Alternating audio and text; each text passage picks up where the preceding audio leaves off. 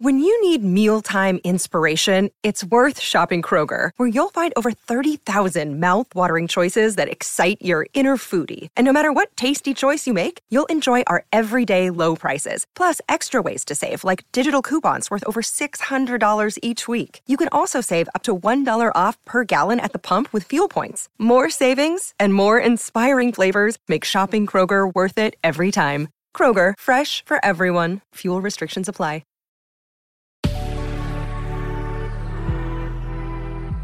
Good risings. I'm Liz Earnshaw, and this is Hash It Out. Happy Tuesday. This week, we are taking a deep dive into all things boundaries. There are a few things we need to do in order to set boundaries with other people, and I am going to teach you all of these things this week. So first, we need to be able to identify our needs in the first place. Second, we need to be able to speak to those needs.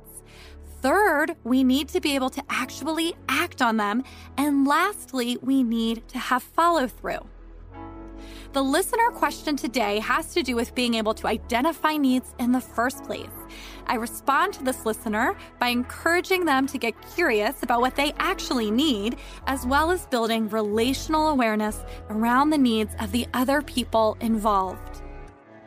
Dear Liz, my siblings and I are all adults. We have a close relationship with each other, and we've created a family unit, which I feel really good about. My dad recently got remarried, and so I now technically have a stepsister. As you can imagine, this person doesn't really feel like a sister to me at all. We are all adults at this point. In fact, she's mostly a stranger. My dad, however, wants my siblings and I to dive headfirst into a familial relationship with her. It feels inappropriate on so many levels. And I don't want to fight with or disappoint my dad, but I just can't connect with her the way he wants me to.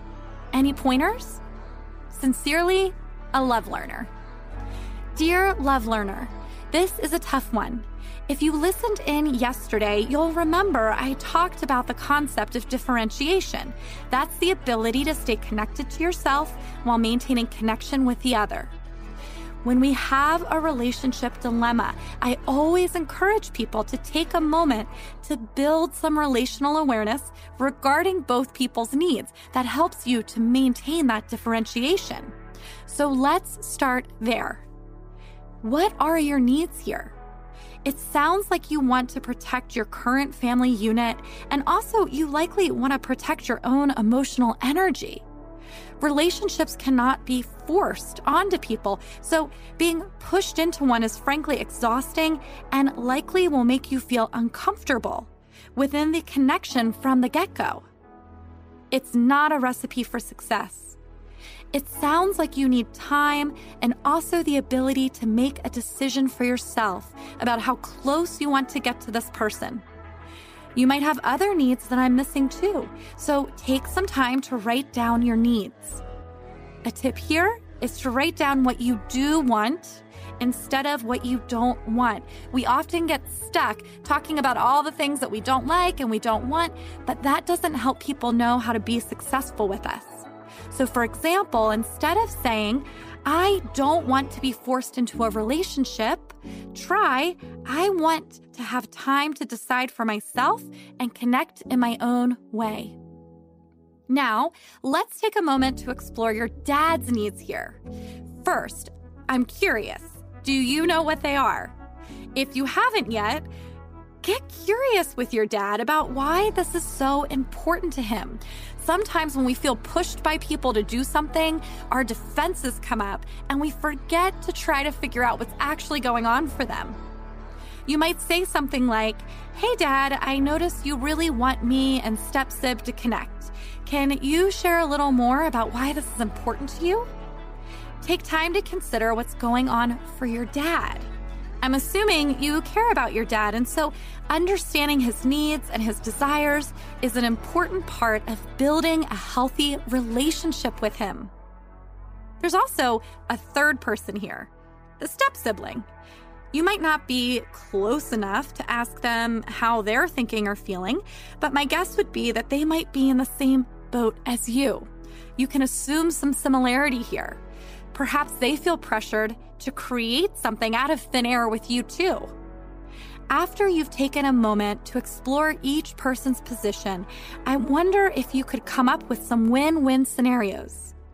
This means that you respond to the dilemma in a way that's fair and kind to each person involved. Part of doing that will mean being really clear about your own boundaries.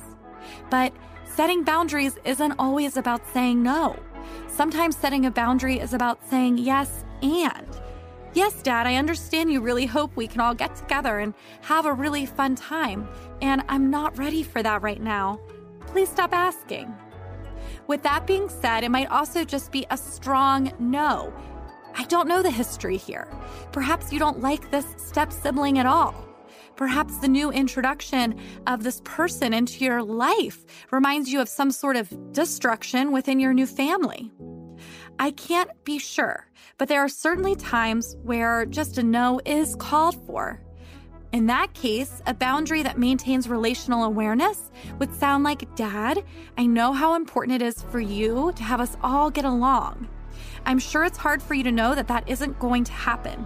I'm not able to build a relationship with my step-sibling, and I hope you can understand and accept that.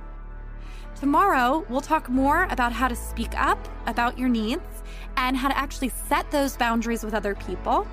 Until then, take a moment to journal about what it is that you don't like and shift into what it is that you do want.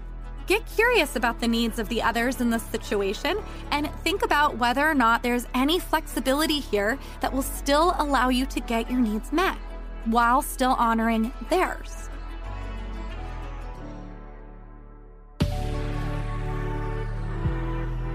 If you have a relational dilemma you want my thoughts on, please email questions@goodrisings.com. I'm Liz Earnshaw, a licensed marriage and family therapist, and you can find me on Instagram @LizListens. Thanks for listening to Hash It Out. If you enjoy this episode of Hash It Out, be sure to check out the other Good Risings offerings available in our feed.